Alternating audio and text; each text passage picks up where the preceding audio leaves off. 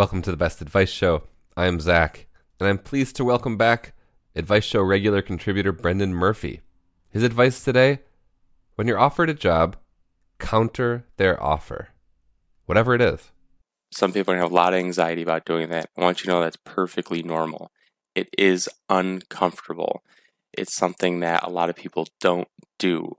But you have to know that not only can you do it, it is often expected of you.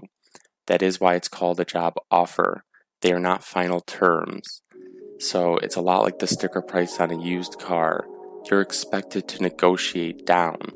However, with your job offer, you're expected to negotiate up. So my advice is simple. It's 2 steps.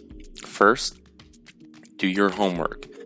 You can use resources like Glassdoor.com, Indeed.com, Salary.gov to find out what people in your field are making on a national average, what people that are doing the same job you're applying for make on average. That should give you a very good idea of what kind of salary you can expect. So if they offer you something that's on the low end, counter with the highest offer you think is reasonable that you could justify. So just easy numbers. If they offer you 50, but you know the average salary is between 50 and 70, counter with 70. And I know a lot of people have imposter syndrome. If you're worried about being overpaid, that's okay.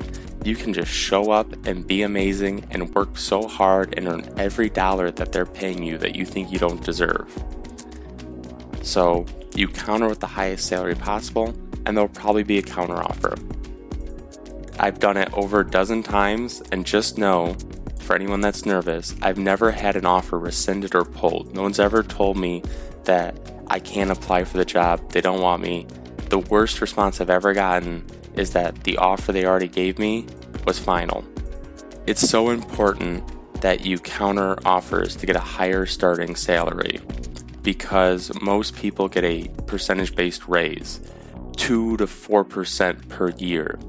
So the higher your starting salary, the more money you make as a higher return on investment every year when you get your yearly raise. It has a compound gain effect.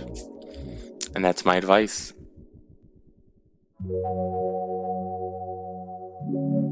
Thank you, Brenden Murphy. To hear his last episode, where he talks about how to avoid clogging the toilet, there's a link in our show notes.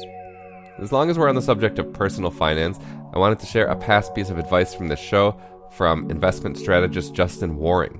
He talks about when you make investments, the more closely you watch markets, the more volatile they are.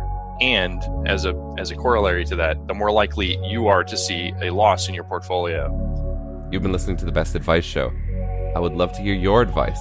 Give me a call on the hotline at 844-935-BEST. Talk to you soon.